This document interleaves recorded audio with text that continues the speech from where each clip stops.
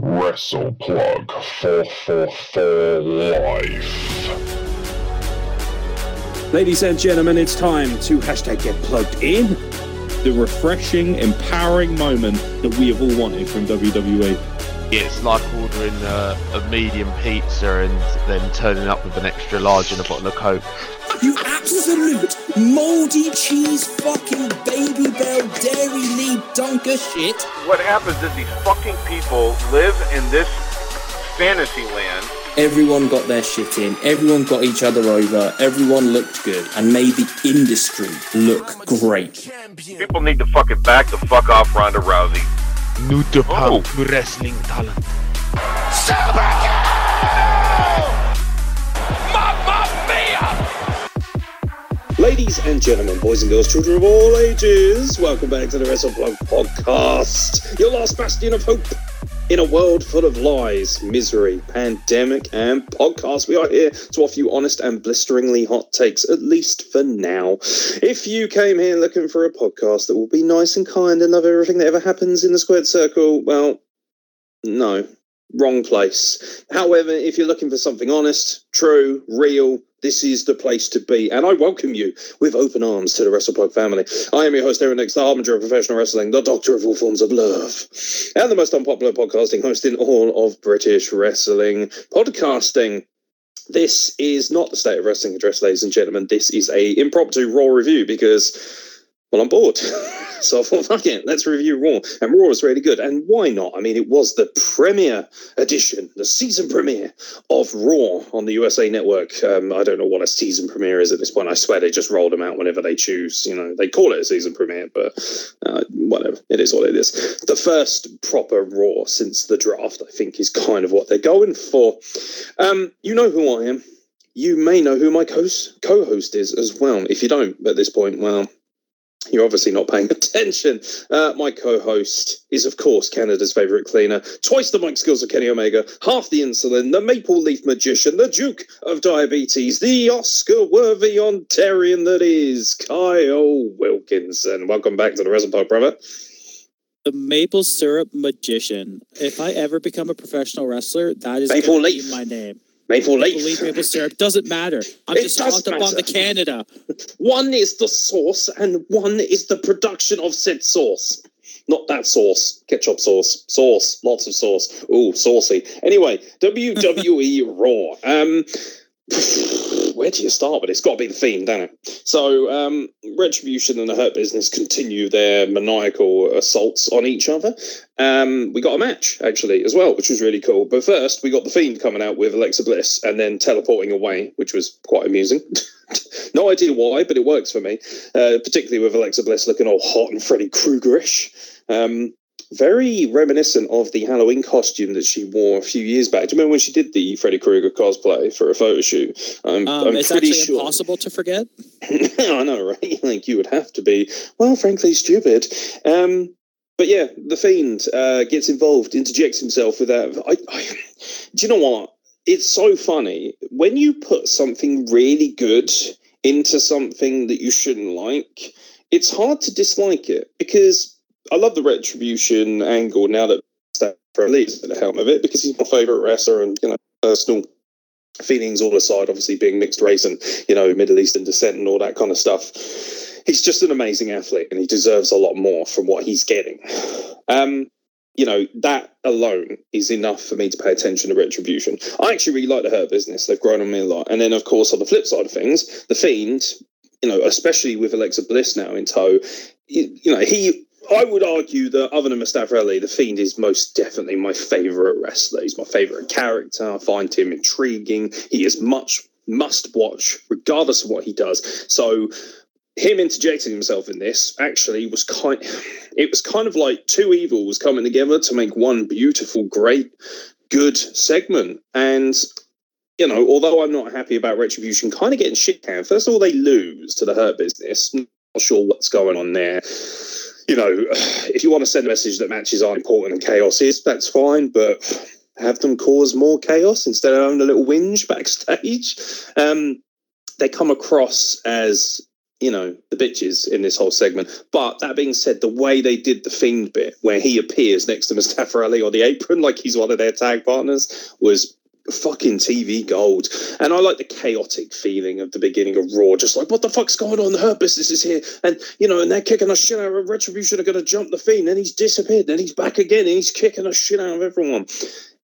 The one good thing about everything here was that, you felt coming away from it, the Fiend is so deadly, so dangerous. Obviously, the addition of Alexa Bliss is utterly phenomenal in every sense. But the Hurt Business looked like a legitimate, strong faction. Great to see, particularly as they are all black. Spoiler alert. I'm pretty sure you might have noticed. And I think that's really good because for so long there has been a marginalisation of African Americans. And although they're not at the very, very top of the card, they seem to be the most prominent group in WWE, I would argue, especially on Raw at least. And I think that's really good because, I'm one of these people who pushes for equality. And it's not a case of, I want a Hurt Business on screen just because they're black. It's because they're black, but they're also incredibly talented. I think that's very important. And I think that incredibly talented black athletes should get the same rub of the green when it comes to storylines. And I think Bobby Lashley is so underappreciated. Some of the work he did with Donovan Dijak, T-Bar, is it? I think it's T-Bar. Some of the stuff they did in the ring was amazing. He's such an athlete. And because he's not the strongest mic worker in the world, which he doesn't need to be with MVP next to him, I feel like he gets a really bad rub of things. And I think that the company doesn't really know what to do with Bobby Lashley. And you got to believe if Bobby Lashley was, I know I don't want to be that guy, but if he was white, you got to believe he would have been WWE champion by now. Because look at Bobby Lashley, look at Brock Lesnar. There's not a great deal of discernible difference in terms of talent when both of them go, full blast. Braun Strowman's hovering around as this big, meaty white bastard. But, you can't really complain. On the men's side of things, at least, I feel like it was a really strong show for diversity in WWE. Because not only that, obviously we had Keith Lee, the New Day, some really prominent parts of this show had a great deal of diversity and quality across the board. And not to mention a lot of humour as well. But, yeah, at the top of the card is The Fiend and that. I imagine you took umbrage with Retribution losing, but overall, you must have enjoyed this segment as much as I did. I very much did. I think it's pretty obvious. The Fiend has been the best part of WWE programming since he debuted. He's just been absolutely incredible. So having him on Raw, having Alexa Bliss with him looking all sorts of ways, like... The first is real, and it's I'm trying to be polite here, but holy shit, she is such a beautiful woman. It's unreal. God. But yeah, I didn't like Retribution losing. Like it was their first, isn't it their first actual quote unquote match? Have they had one before second this? one? Remember they fought the Hurt Business before a 3-on-3 match. And then I think it got interrupted, or I think they may have won, and then everything broke down. It was a 3-on-3 match. It was the first time we got to find out the names of the individuals. Oh, okay, yes, I remember. This is only their second match, I believe, and they're already 1-1. Yeah, not the best, but at the same time, they're still sharing the ring, sharing the spotlight with the Fiend, and that's something special. I'm hoping that Vince sees a lot in Retribution, especially with Mustafa Ali as the leader. I know the promo backstage, it was pretty whiny, it was pretty whingy, but I liked it. Ali's deliverance was fantastic. They did exactly what I wanted them to do with him referencing the hacker storyline on SmackDown. I think just the whole mood of it was really, really good. I really enjoyed it. Sure, they lost, but again, rubbing shoulders with the Fiend. No, it's actually really cool that they've got such a predominant spot on the card right now, especially, just after the draft. This is the time where, new stars need to be made because you've made the choice to send them to red or blue. So this is the perfect time to do it. I think Raw is maybe there are 2 draft picks that I'll mention as I go that I think would have really put Raw to a point where I would have been just so all in on it that I would have almost forgotten about SmackDown. But it's hard to do that when Roman Reigns and Jey Uso are killing it on the blue band. And of course, Daniel Bryan hooking up with Seth Rollins is a very exciting rivalry as well. We'll obviously talk about that on the State of Wrestling address as well. But we're going to stick with Raw for this podcast. I was not prepared for such a massive debut on this show, and it came in the form of one of AAR and CMLL's greatest luchador prospects, El Gran Gordo, who I have not, I've never seen this man before. An astonishing physique, incredible passion, and he ended up being Tucky's surprise tag partner against Miz and Morrison. What did you think of the debut of El Gran Gordo? Very Los Conquistador-esque in so many ways. Sí, Tucky. I mean, I couldn't agree with Tucky more when he said this is a future Rey Mysterio. It was just, it's amazing. I love me some luchador stuff. I always have, and this was peak luchador. I don't think. I mean, come on, man. He kept the cape on the entire time. Everyone always, likes to disrobe. No, not this guy. Fucking cape 24/7.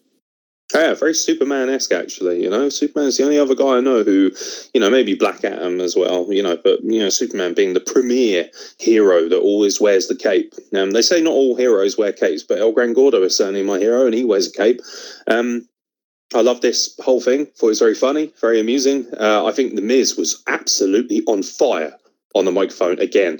And we got back to a point, I feel like we've lost our way a little bit with The Miz in terms of his mic work, because he's kind of transitioned, not completely away from wrestling, but obviously there's Miz and Mrs., which is very popular, which I'm very happy for him for, because obviously his family deserves not only a great spotlight, he's got beautiful children, he's got an absolutely redonkulous wife who's very talented in her own right, a great businesswoman. The Miz has realised that there is more to life than just being a wrestler. But that being said, when he gets on the microphone, when he has a bee in his bonnet, when you feel like he's semi-shooting, whether he is or not, you believe it. You believe that he believes everything he says. You can just tell that.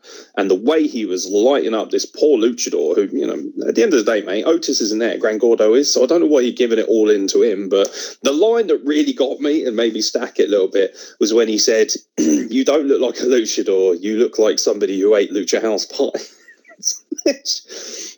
Yeah, that one popped me a bit, because how could it not?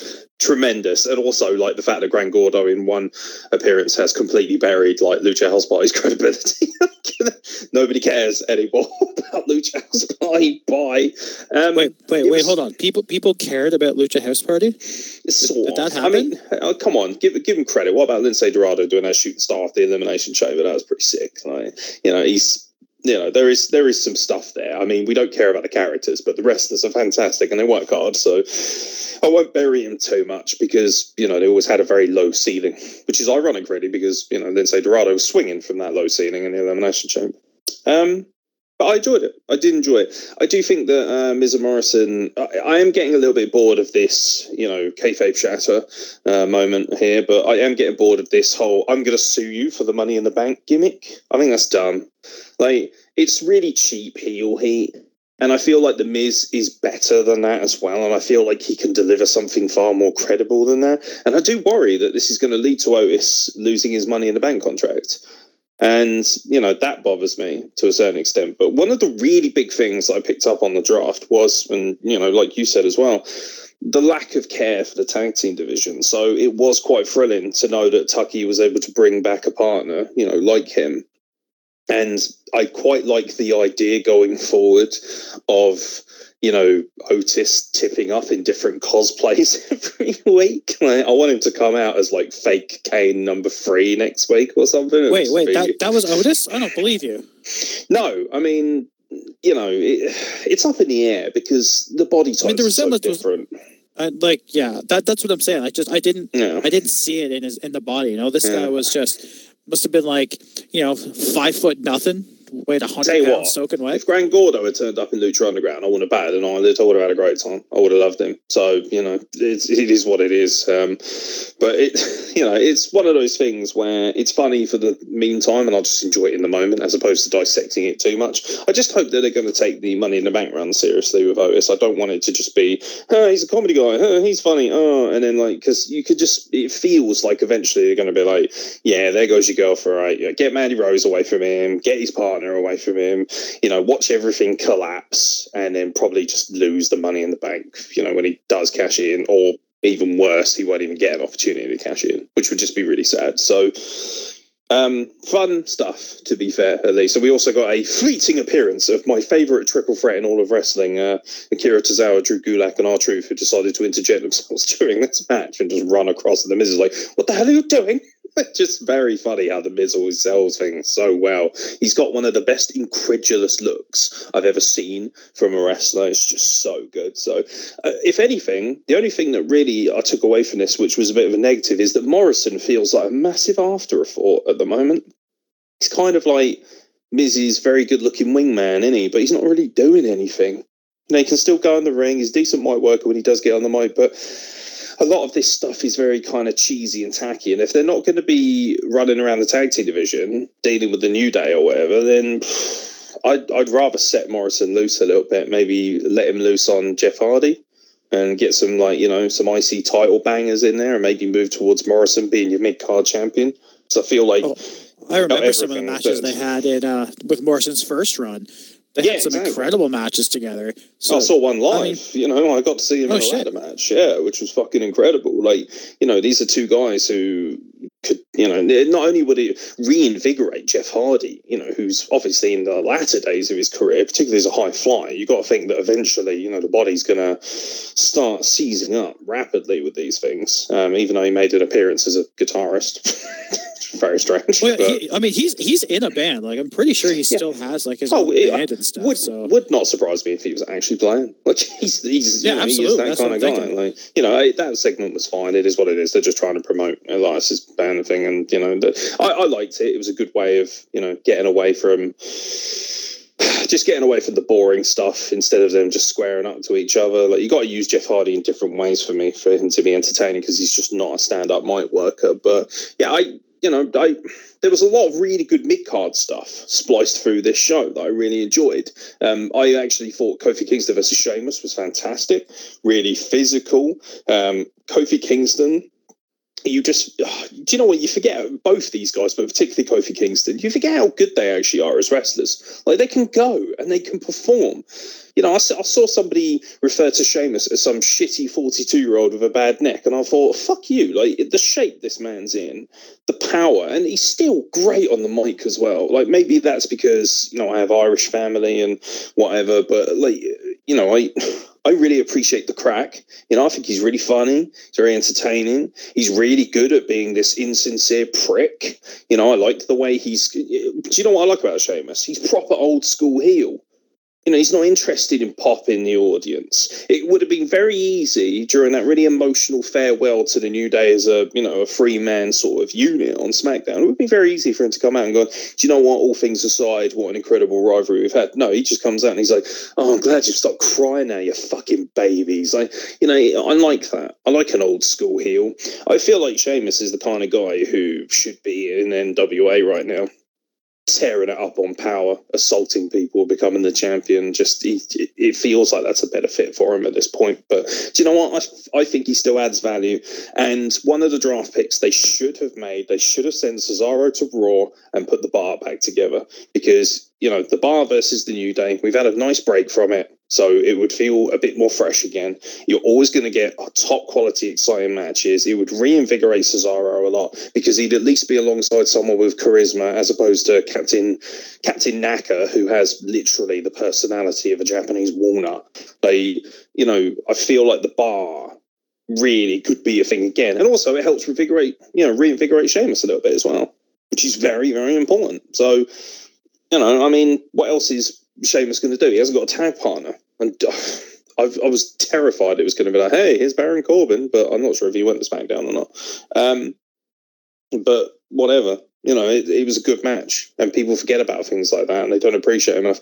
I'll tell you what, the one thing that didn't really slap with me was the women's tag stuff. I thought that was very messy.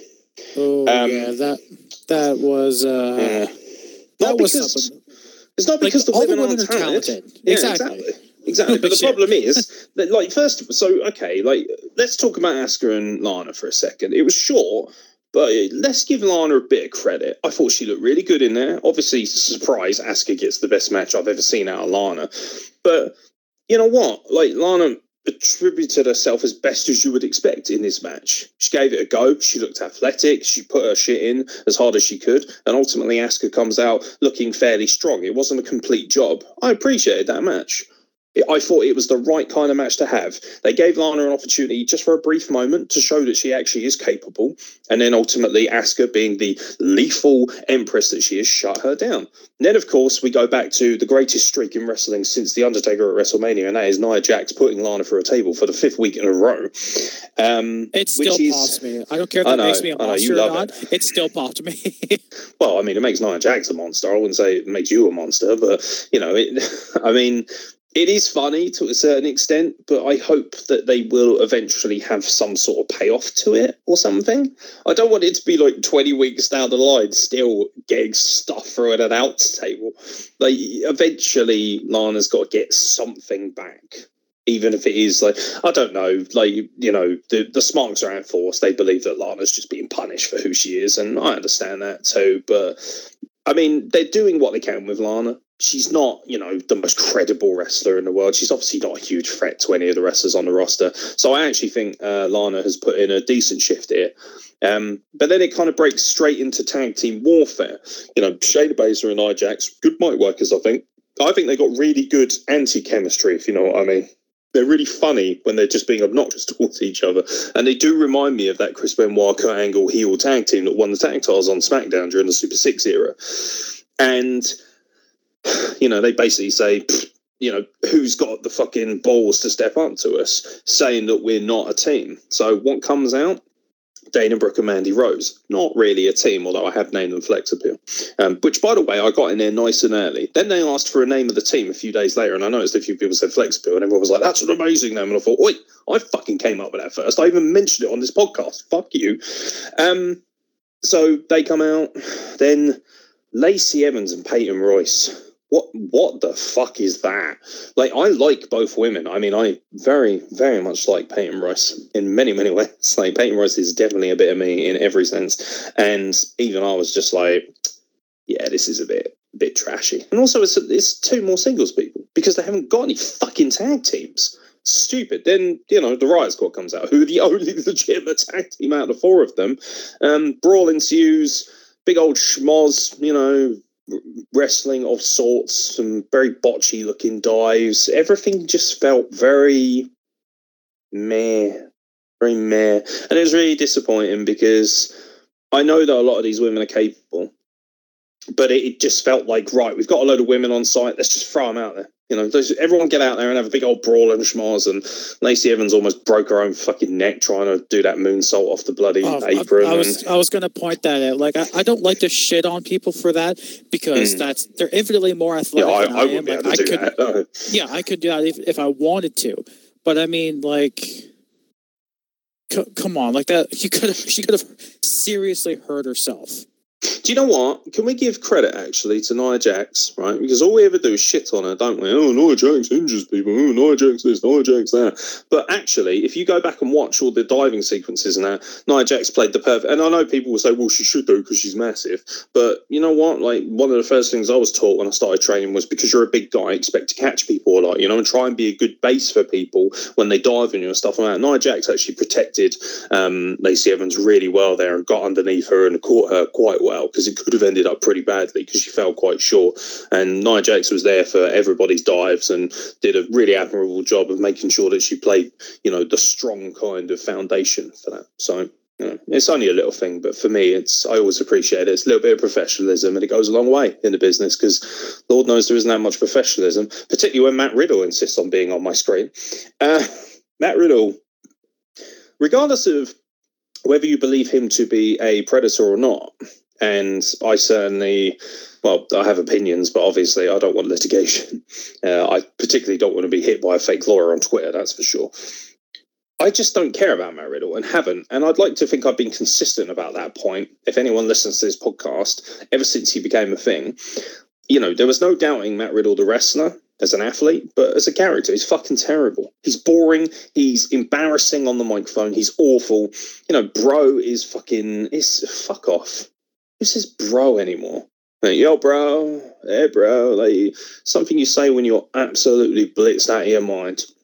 Massively overrated, as I've always said, as a character. And in WWE especially. On the indies, of course he was great. Because on the indies, you don't have to be a sports entertainer. You have to be an athlete. You have to be a wrestler. You have to be a worker. And that's something Riddle does well.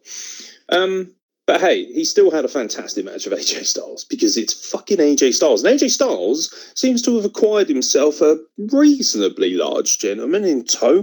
The fucking size of that geezer.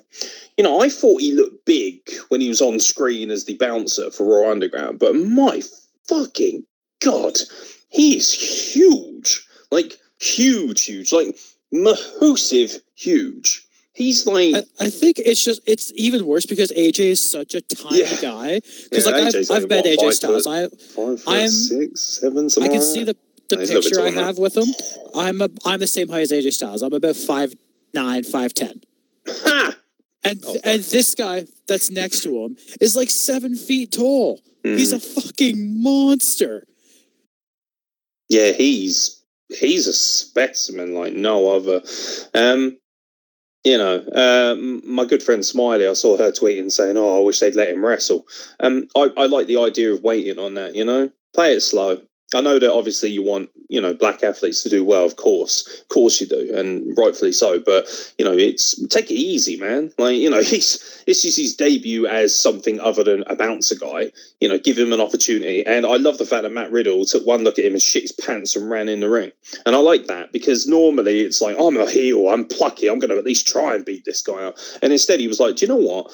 No, I don't want none of this. And during that, you know, as much as I hate, you know, Matt Riddle as an overall character, and I'm not particularly happy about seeing him on my screen all the while there is all these allegations floating around.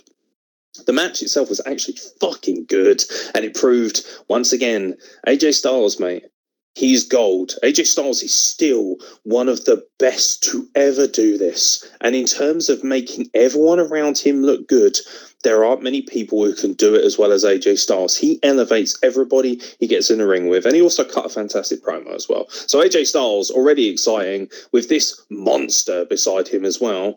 You know, you wonder how far it's going to go. Obviously, they're going to turn the guy loose, you know, probably eventually. But one of the highlights of this whole segment actually was the referee begging him to get out of the ring because he was kind of do whatever you want after the match, please. Just trying to do my job. I know, he was just like, I was like, you fucking tool. And the referee was even smaller, which made it look so funny. It looked like a child begging his gigantic father not to beat him to death with a belt for stealing a cookie. It was so much fun. Yeah, it was good stuff. It was really good stuff. What do you think of Keith Lee versus Braun Strowman in the Battle of the Beasts, so to speak? Because Braun Strowman kind of got buried a little bit, didn't he, on SmackDown? Like, they made him out to be this huge monster. He then gets leveled by Roman Reigns, albeit with a low blow as well, which kind of participated towards it. Then he's battered with a steel chair. And Keith Lee himself actually tried to take advantage of that as well, didn't he, by attacking those ribs, you know, the damaged midsection of Braun Strowman. But obviously this is something that's going to continue, this King Kong versus Godzilla-esque mentality. And do I detect a slight heel mentality from Keith Lee at the end of this? I mean, first of all, I would just like to see a Keith Lee match end decisively. Yeah, fucking because I'm pretty sure the only one that really has was his match with Randy Orton. And, it was Payback. Yeah, and I think he beat Andrade last week as well. Like, he's had 10 or 12 matches on the main roster, and they've all ended screwy. That's really annoying. However, I still enjoyed this match. It was just, classic two meaty hosses beating the shit out of each other. But I wouldn't necessarily call Keith Lee's antics heelish because, to be fair, Braun headbutted him in the dick first. Well, yeah, no, I know that, and I understand that, but at the same time, maybe I'm a stickler for the old school in that regard, but I still feel like you are a big face, and I like the rage, but you can unleash the rage without kicking him square in the dick. That's my sort of thing. I mean, that's fair. Plus, I got a smell of heel. Did you not feel like watching that and think, do you know what? Even if this guy isn't necessarily turning heel right now, this could be quite a saucy little fucking number. Because Keith Lee, you know, when he gets that bass in his voice, when he gets real angry, he becomes far more terrifying and far more legit as a monster. And then I realised, actually, if you do choose to, you know, let him loose and turn him heel at some point, he's going to look very fucking dangerous going forward. So, but like you say, they don't really know what they're doing with Keith Lee at the moment. All they know is they've got a really cool asset, but they're trying to work out a place for him. Yeah, I need them to figure that out sooner rather than later, because like he was so hot in NXT. I think his call up was still really, really well done. And then they've kind of shit the bed with him thus far. But I'll try and have faith. I'll try and believe that Keith himself can pull him out of this hellhole, because he is such a talented guy. And from all accounts, from what you've told me, from the times you've met him, he's, you know, an incredibly nice guy, deserves the world. So nice. So he's just a big teddy bear. Let's hope people realize that, and then realize he could also mean mug you in the center of the ring, and you'll shit your pants and die.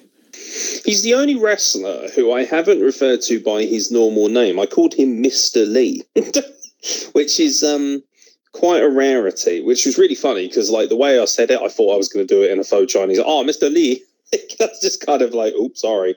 Like, but no, I remember God, I was like, oh, excuse me, Mr. Lee. And he just lifted his head slowly and just went, what's up, man? I was like, hello. Please don't kill me. Although, rather amusingly, I do have about 3 or 4 inches on him in height, just before anyone starts getting carried away, because, you know, I assume he has got a monstrous unit. Anyway, I thought it was really amusing that I was actually taller than him, but in terms of girth, even I was beating all ends up. And by girth, I mean body, not penis. A lot of penis references going on here. Keith Lee's got a massive dong, is basically what I'm trying to say. Like, I don't have to see it to know it. Like, just look at him. Just look at the size of him. What else happened on Raw? Oh, yeah, Drew unlocked the Hell in a Cell and then closed the door, and then Raw went off the air, which I actually liked because it was kind of like a cliffhanger of what happened, you know. And maybe they'll release like some exclusive on the internet or the network or something, which would be quite cool. Or maybe Raw Talk, actually. It'd be really funny, actually, because I haven't watched Raw Talk yet. It'd be really amusing if on Raw Talk R-Truth and Charlie Caruso are just sitting there talking while those two are kicking the shite out of each other in the background inside Hell in a Cell. And every now and then all you can hear is, I'm going to kick your fucking ass, you bastard.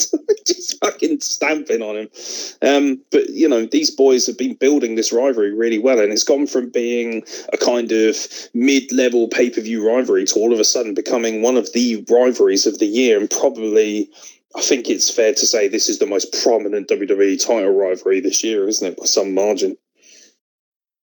Oh, absolutely. I mean, I was honestly hoping that this would have been over by now. Like, it's been going forever. But you know what? We've said it 100 times. It ends this Sunday. It'll end this Sunday. Yeah, Randy's on the run of his career. And, I mean, if he doesn't win on Sunday, I think that should be it. And we can send someone else after Drew. I don't know who, because I'm not really sure who could do it right now. But I would like something different. Yeah, I mean, at the same time, when I look at what's going on at Raw, because obviously this is the first Raw since the draft shakeup, who else really is a massive contender or good enough to go into a long-term rivalry with Drew McIntyre if he happens to come out of Hell in a Cell? You know, like, I think they've done the best they could. They gave Dolph an opportunity, and then he got, you know, ultimately flattened. They kind of teased Andrade for a little bit, and then they've gone all over the place with the whole Zelina Vega rivalry, which is a shame. And then they've put her on SmackDown now as well. So, you know, no longer will we have the Andrade Zelina Vega connection. And obviously Andrade put a really sweet tribute up to her on social media, which I thought was lovely, you know, because she was so important to the growth of his career. And I am a little bit nervous about Andrade as well without him. without Zelina Vega, see how well he does. So, hopefully they'll be smart enough to put somebody else with him, because there must be somebody else who's got the potential to do that. But yeah, like, I'm looking at it and I'm thinking, although it is one of these things that's gone, it shows, doesn't it? Back in the day, we pined over these long-term rivalries like Rock, Triple H and stuff like that. But I think wrestling fans as a whole have grown impatient with the idea of long-term rivalries. And look no further than, WWE's competitor in AEW, who seem to just chop and change title opportunities just like that. WWE with Randy Orton and Drew McIntyre have tried to set down a kind of balance. They've tried to set down a market here and say, right, this is going to be a long-term rivalry. Orton just keeps snapping back and going, I want another title opportunity. I'm not going to leave you alone until, and I kind of like the fact it has led to Hell in a Cell. It feels like Hell in a Cell should close this out. And so that in that way, I'm kind of excited about it. If anything, I wish Roman Reigns and Jey Uso had had this long to build up their rivalry, because that would have been fucking fantastic. I mean, it's still wonderful. Don't get me wrong. I thought their stuff on SmackDown was incredible. But I would have liked to have seen them have just more time to really get into the meat of things. Because for me, the Hell in a Cell should be the pinnacle of any rivalry. I remember Undertaker and Shawn Michaels building into that, and just the fact that you just could not separate them. Now, it's just kind of a gimmick that's thrown in there to sort of, say, oh, well, it is what it is. So, I think they've built it well. I think there's been plenty of great content. I think the mic work has been phenomenal. I think Randy Orton is, like you say, I'm in full agreement with you. Orton is really in a golden period, isn't he, for his career right now? His mic work this year has been amazing. I think the return of Edge motivated him beyond belief. And it's very clear that when you put him with the right people, he's fantastic. Absolutely fantastic. Because, before Edge returned, Orton was kind of swanning around, doing his thing.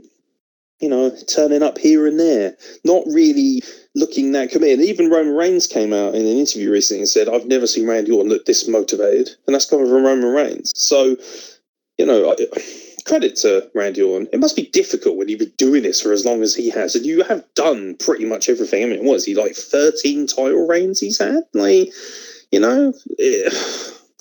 what else is there left to do if you're Randy Orton?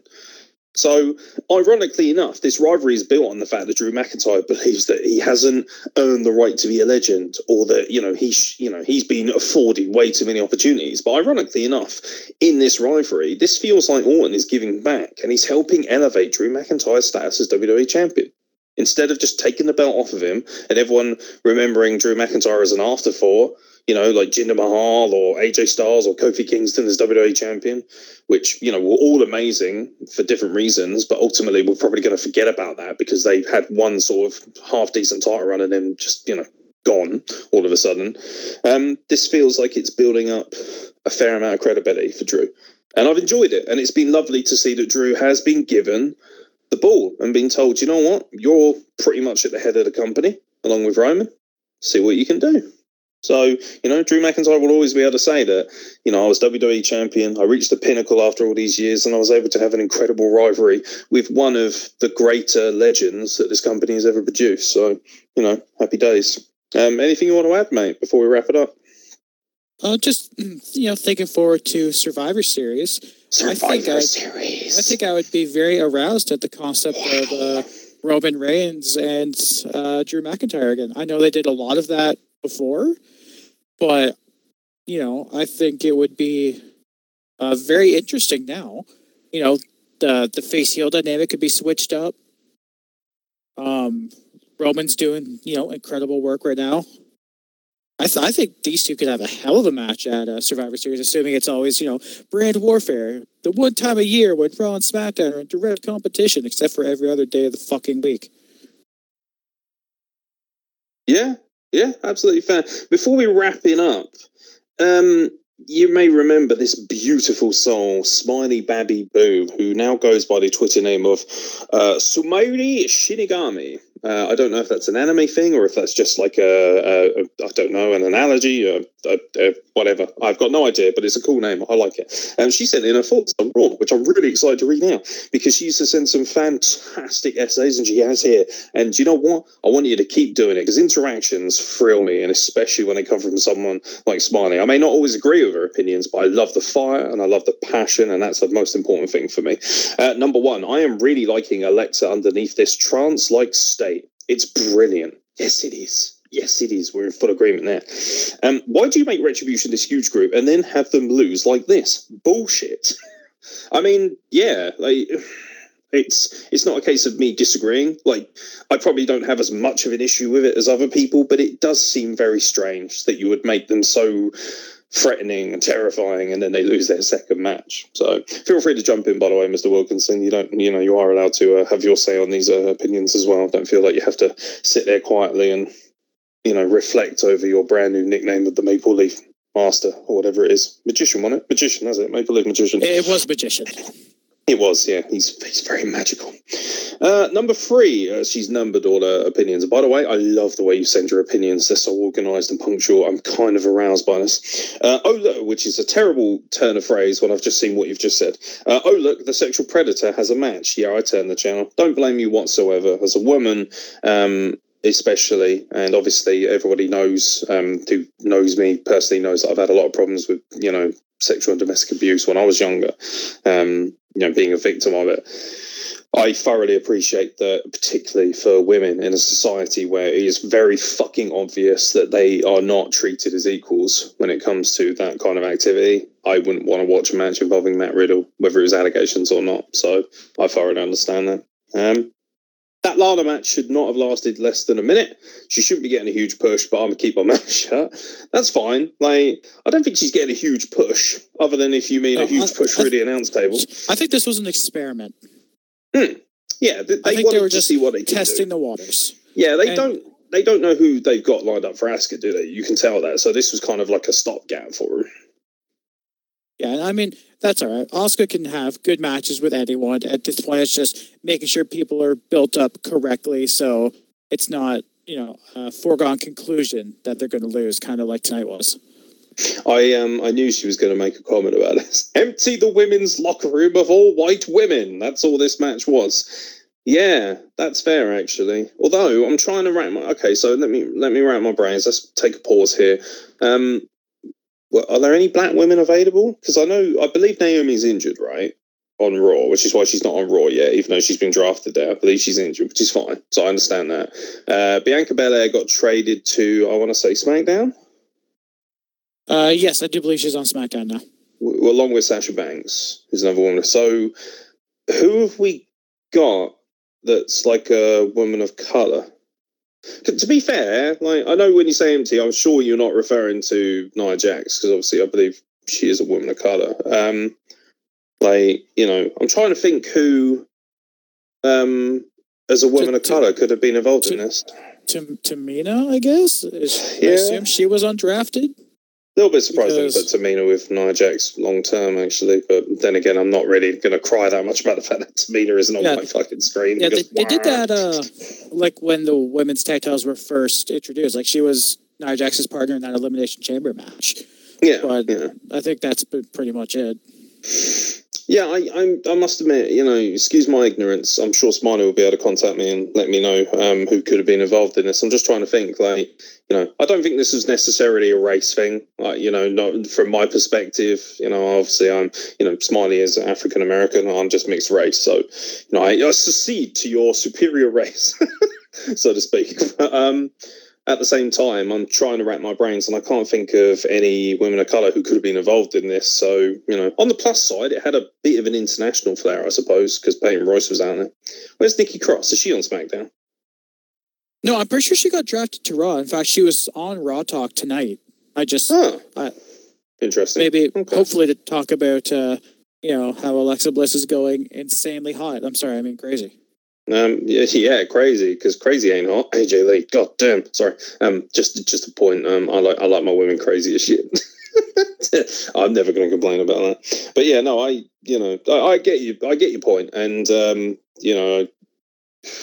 what is there to say? If there was one segment that really did not slap with me, like I say, it was this segment. I thought it was pretty poor. Elias is everything. I am waiting for his album with bated breath. I saw you refer to him as Daddy Elias, so clearly Smiley's got it bad for Mr. Elias. What did you think of Elias and his little band segment? Would you refer to Elias as Daddy if you had the opportunity? No, I don't believe I would. I mean, it's cool to see. It's cool to see him back. I remember, he used to be real over at one point. The Walk with Elias thing was massive. He's still trying it now. It's just not that successful. He's been gone a long time. I just think people don't really care anymore. But no, I mean, it's cool enough, I guess.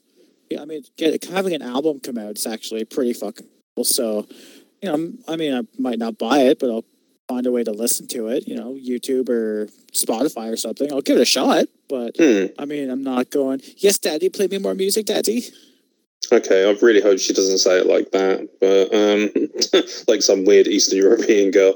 But yeah, no, it is what it is. Like, I've never hated Elias. I just think that there's a low ceiling for that gimmick, but there's no questioning that he's got a great deal of talent. He's got a great look as well. So, I'm curious to see what they can do with him going forward. And obviously, working with Jeff Hardy's always going to help him out. So, whatever. It's Elias. I'm quite indifferent to seeing him. Seeing Big E on the Thunderdome audience gave me all the feels. That was fucking cool. That was really cool. I don't know if you saw SmackDown last week as well, like when Daniel Bryan was in the ring and Brie and Little Birdie were on the screen as well. Just like, I've seen some of it. That is pretty cool. They're actually using the Thunderdome to further stories and stuff. Yeah, I think that's genius. Really cool. Keith Lee was watching Braun, wasn't he, in the main event during SmackDown as well, and had Goldberg on the screen as well, which is alarming because I do not want Goldberg versus Roman Reigns again. Fuck you. I could just see like Jey Uso and Roman Reigns having a 5-star Hell in a Cell, and then Goldberg just attacking the cell, spearing the cell itself because he doesn't know what's what anymore. But yeah, no, it was lovely, and it's nice to know that they kind of almost clarified it as well. They were like, do you know what? This isn't the end of the New Day. It just means that we're spreading our seed around. Thank you for that. No spreading your seed on me, you disgraceful knackers. Yes, Alexa bringing back the Freddy Krueger gear. She is finally in the Firefly Funhouse. That was fucking cool, wasn't it? I mean, I think my Amazon Echo has plenty to say on that as well, because it just lit up and I heard her name. We didn't even mention the fact that she debuted in the actual Firefly Funhouse, actually dressed up, but pretty much like Harley Quinn. So it was incredibly attractive. Yeah. Like I say, she bringing back that Freddy Krueger vibes. It's hot and it's good as well. It's actually good. It's not just me being thirsty because love me some Alexa Bliss, although not nearly as much as I like Naomi. So excited to see that lovely lady back. Please don't kill me, Jimmy Uso, because I love you too. I love the Usos; they're amazing. But yeah, no, it's great. It's fresh, isn't it? And it's exciting, and it's something totally different. And I'm all for it, I really am. Still don't know who that luchador was, but he destroyed Miz, and I'm happy. That's a lie. That's an absolute lie. I saw on your Twitter. How dare you try to insinuate that Otis would jump brands just to dress as a luchador? This is unacceptable behaviour. Love you. I'm over John Morrison. Sorry. What did I say earlier? Feels like an afterthought. And that's a shame because he's so good. He is. Do you know what, though? He is very... I like John Morrison, right? He's an amazing worker. Clearly looks $1 million. But there's something that feels very... maybe Smiley might agree with me. He feels very vanilla. He's... Is that just because he's white? Whoa. Sort of. Although he's got enough spray tan on to be classified as a tangerine. I don't know what you're on about. But he... oh, Donald Trump. Sorry, Donald. Sorry, John. Sorry, both of you. Actually, no, I'm not sorry. Fuck you, Donald. You fat prepubescent orange cunt. Oh, sorry, everyone. We're not about politics here, but fuck you, Donald. Yeah, no, I do. I think he's very vanilla. I think he's very bland. He's one of these guys that, do you know what? He would have really benefited from having his wife join WWE as well. I think they would have been great as a couple, a power couple kind of gimmick. How cool would it have been to see Zelina and Andrade versus Ty Valkyrie and John Morrison? That would have been a nice little rivalry to boot. But yeah. But then we would have got Taya in Wrestle House. So that's true. We have to live with that. Amazing. I can't wait to talk about it. We need to spend more time talking about Impact. Yeah. It's for this point. But I'm kind of in agreement with you. Right now, I'm over John Morrison as well. A bit boring. So Braun gets to be on TV after going to Biketoberfest masterless and with crowds of people. Fuck out of here with that bullshit. I haven't personally seen this. Have you seen this? Apparently, he went to Biketoberfest, which state of that fucking name in the first place. You'd expect to see Braun Strowman than that, wouldn't you? Is that like a motorbike thing? Yeah, like apparently, like that. I don't think it's the same one, but Chris Jericho played for Fozzy in front of that big audience, didn't he? Like 200,000 people at that big old biker festival. I think it was something similar to this, and apparently Braun was seen without wearing a mask. So, which is, his choice, but is what it is, I guess. I mean, I suppose if you've tested it is his choice on the one hand. I don't mind, but it on depends. the other hand, it's not.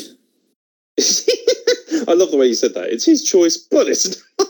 Well, the thing is, I assume he's been tested when he comes back. And so if he's been tested and it's negative, fine. But at the same time, I understand from your perspective, seeing him out there, not wearing a mask, being surrounded by people, not socially distancing, as I assume that's the case, would probably upset quite a few people. Although, to be fair, Smiley's probably the only person I've seen really notice it on social media. That being said, I'm not scouring social media looking for, people who are going to pull Braun Strowman up on the fact he wasn't wearing a mask. But Braun Strowman's another guy, especially after what happened on SmackDown. I'm like, meh, whatever. I've been on that whatever Braun Strowman train for a year. Yeah, you're like proper anti-Braun. And finally, topping things off, we back to kicking people in the nuts. Dear God, didn't you get enough of AJ and Shinsuke? Shinsuke apparently didn't. He was going for these nuts every single week. But, I guess it's okay with the storyline. To be fair, Roman Reigns has got this new thing where he's uppercutting everybody in the knackers when he kicks out. So, it's clever, but how long until it gets boring? Because it's overused. Because, classic WWE. We found something that works. Quick, do it every 5 minutes. Such a classic WWE thing. But, I don't mind. As long as it's not going to be a regular thing. If we start getting every week Braun Strowman and Keith Lee finding incredibly unique ways to hit each other in the bollocks, then obviously I'm going to be a bit annoyed. And I don't want Keith Lee settling into a long-term rivalry with Braun Strowman just because they haven't got anything else to do with him. Because then I wonder why they even bothered calling him up in the first place. Take it slow. But I appreciate that. Oh, she also has on the end, also adding, Lacey Evans is trash. Leave her alone. She's okay. I get it. She's white, she's blonde, she's very archetypal and stereotypical, excuse me, but she's all right. The problem with Lacey Evans is that they don't fucking use her the right way. Like, when she's actually out there putting in work and having a half-decent match, she's okay. Is she the best women's wrestler? Not by a long shot, obviously, but, she's okay. I don't think she's horrible. I find her a lot less offensive than I do say Tamina, who is bloody awful.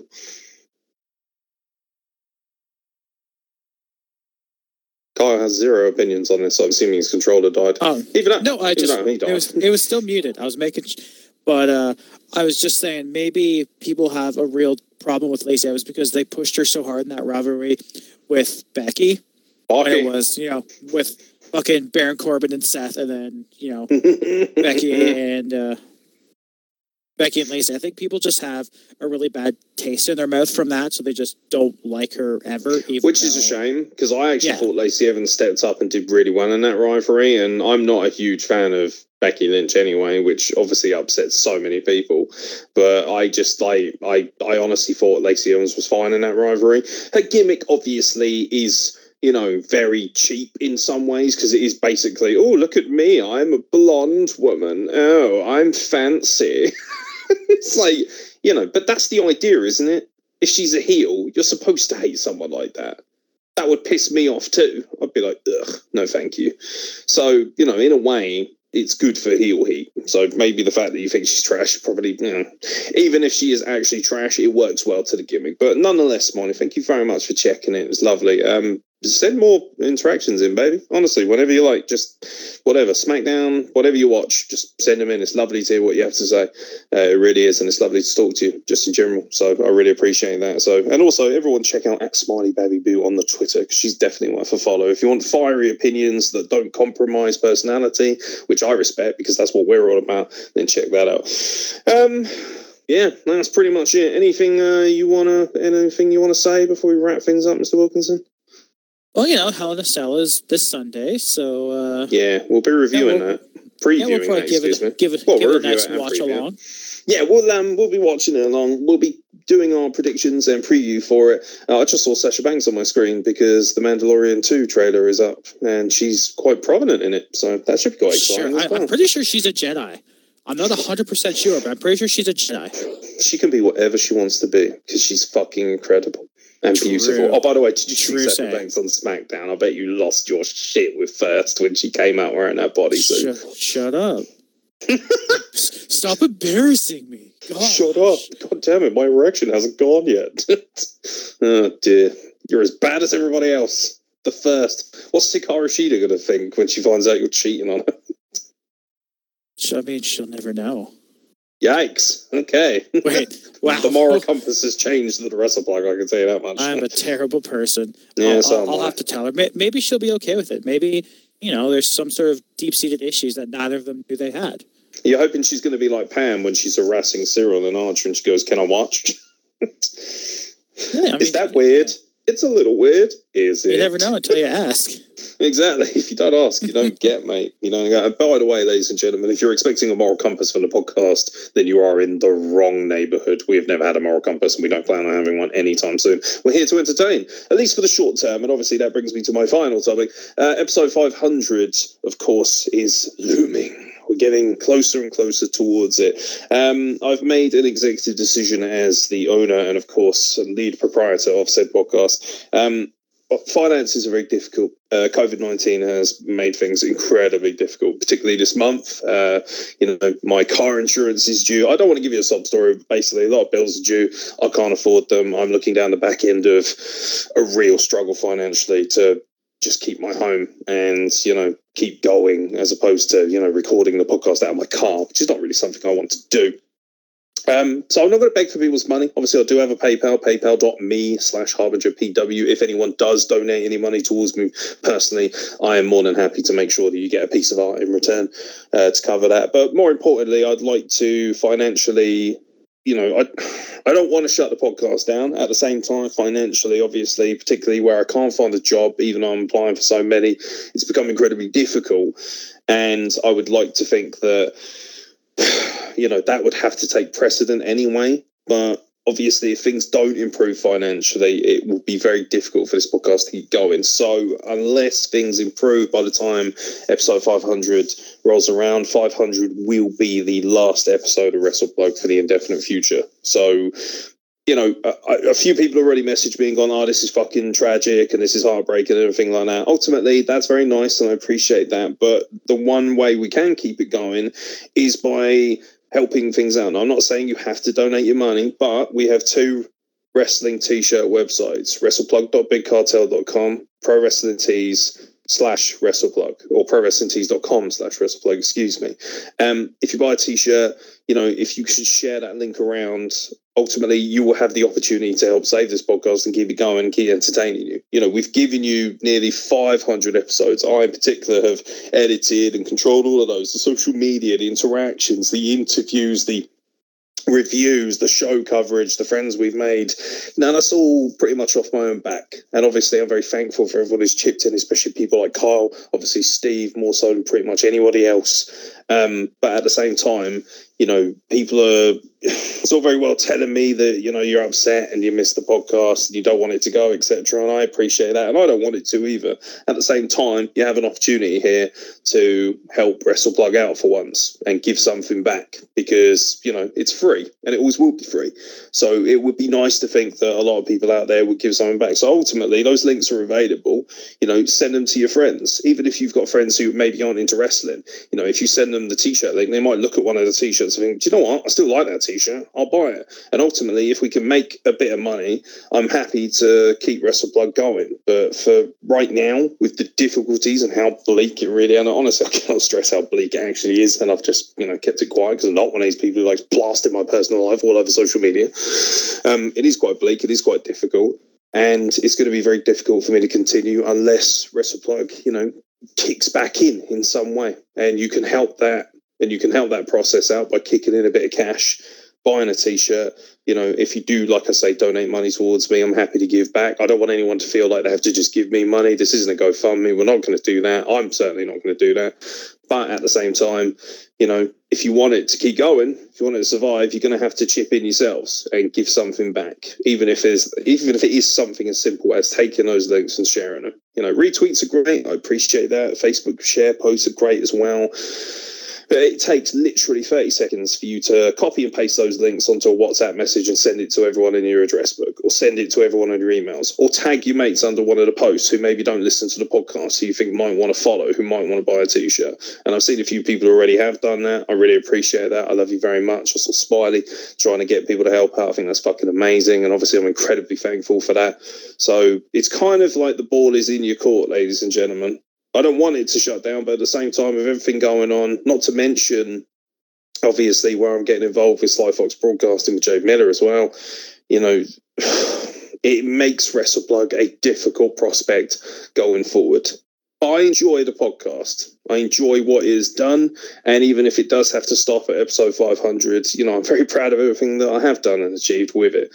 So, you know, it would be a shame. But at the same time, I would know that at least we gave you every last bit of what we had. So, like I say, the links are out there. Please share them. Send them to literally everybody you know, particularly if you're in North America, because the Pro Wrestling Tees one, it's actually really good value. It was $20 for the T-shirt. I think the postage and packaging is, you know, the shipping is not that much if you're ordering it for the United States or Canada. So, you know, it's one of those things. But like I say, balls in your court, guys. You know, help us out, because if you don't, you know, fair enough. You don't have to. But at the same time, you know, there's a very good chance that the podcast will cease to continue after episode 500. And then it will just be kind of like, you know, the odd social media little blitz or something. And ideally, if I was going to keep WrestlePlug on, I'd like to keep it on, you know, fully. But if we have to shut it down by episode 500, which is looking quite likely at the moment, then that'll be it, really. And I probably won't bother. I'll leave the social media things there for people to check it out as a kind of historical site, you know, like an archaeological dig. But it's very likely that there will cease to be any more content, whether that be via social media or podcast. Yeah, that's, you know, it's obviously devastating to hear. Guys, do whatever you can. I haven't been working much lately either, so I haven't been able to help out, but I'm still going to do what I can because I love the show. I've made so many friends here that it's actually unreal. I talk to people on here more than I talk to my real life friends. So, I mean, you know, like he says, he's not asking you to do anything that you don't want to do or that you aren't able to do. But, I mean, if you can, just, you know, get a t-shirt, you know, just spread the links around, do everything that you can do so we can keep going. Yeah. I mean, what people forget is that from a financial aspect, I actually fund all of the WrestlePlug, you know? I don't ask for anyone's money. The t-shirt sales have always been there. You know, we've had a big cartel up for God knows how long. You know, we've done nearly 500 podcasts, which is no mean feat. You know, there aren't many podcasts out there that have done 500 episodes. Most people have called it a day by now. And you know what? A lot of people are always asking me to kick in, support them, help out with whatever it may be.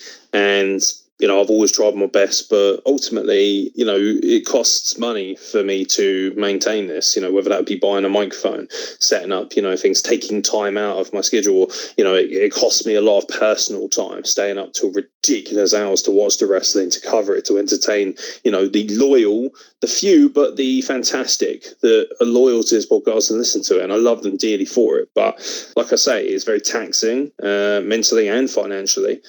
And you know, it is one of those things where at the very least, if we could keep it going, we'd have to strip it right back. And I don't really want to do that. I don't want the identity of it and everything else to just be cut short. So, like I say, you know, it's wrestleplug.bigcartel.com. It's prowrestlingtees.com/wrestleplug. If you can't afford to buy a t-shirt, that's absolutely fine. I'm not expecting anyone in this climate to put themselves in financial difficulty for our sake, because obviously, you know, so many people are having the same difficulties I am. I appreciate that. But ultimately, I've got to look out for myself, just like you guys have got to look out for your end as well. But at the same time, if you can't be bothered to retweet something, if you can't be bothered to share the links, you know, that kind of proves right there that you obviously don't give a shit about a podcast enough. And that's fine too. But, you know, if it's not here anymore, you can't really have a go at us. You can't really have a go at me specifically for bringing it down, you know? We've given so much to everybody who listens, so the least we would like in return is just a little bit of appreciation and a little bit of kickback, whether that be from social media or indeed from financial input. So whatever you can afford to give, please do. If you can't afford to give, that's absolutely fine too. Like I say, you know, I'll beat that horse till it's dead. I'm not asking you to give me money if you don't have it. What I'm asking you to do is support the podcast. Simple as that, you know, because it takes a lot of effort and a lot of time to edit, to release podcasts, especially when you've done 471 of them. So, you know, the ball is in your court, ladies and gentlemen. Help out or lose out. It's that kind of thing, really. Bit like the help out to buy out, eat out, or whatever it was fucking scheme, and that didn't work out well either. So, fuck you, Boris. But yeah, it's a shit time for everyone. I understand that. And obviously, while we're still going, we're still here to entertain. So, fingers crossed, when 500 hits, we won't have to call it a day, but we'll see how that goes. So, you know what? Don't just turn it off. Don't just ignore it, because it won't be here forever otherwise. That'll be it from myself and Carl Wilkinson. Thank you very much for listening. We'll catch you very soon for more nonsense on the Wrestle Plug.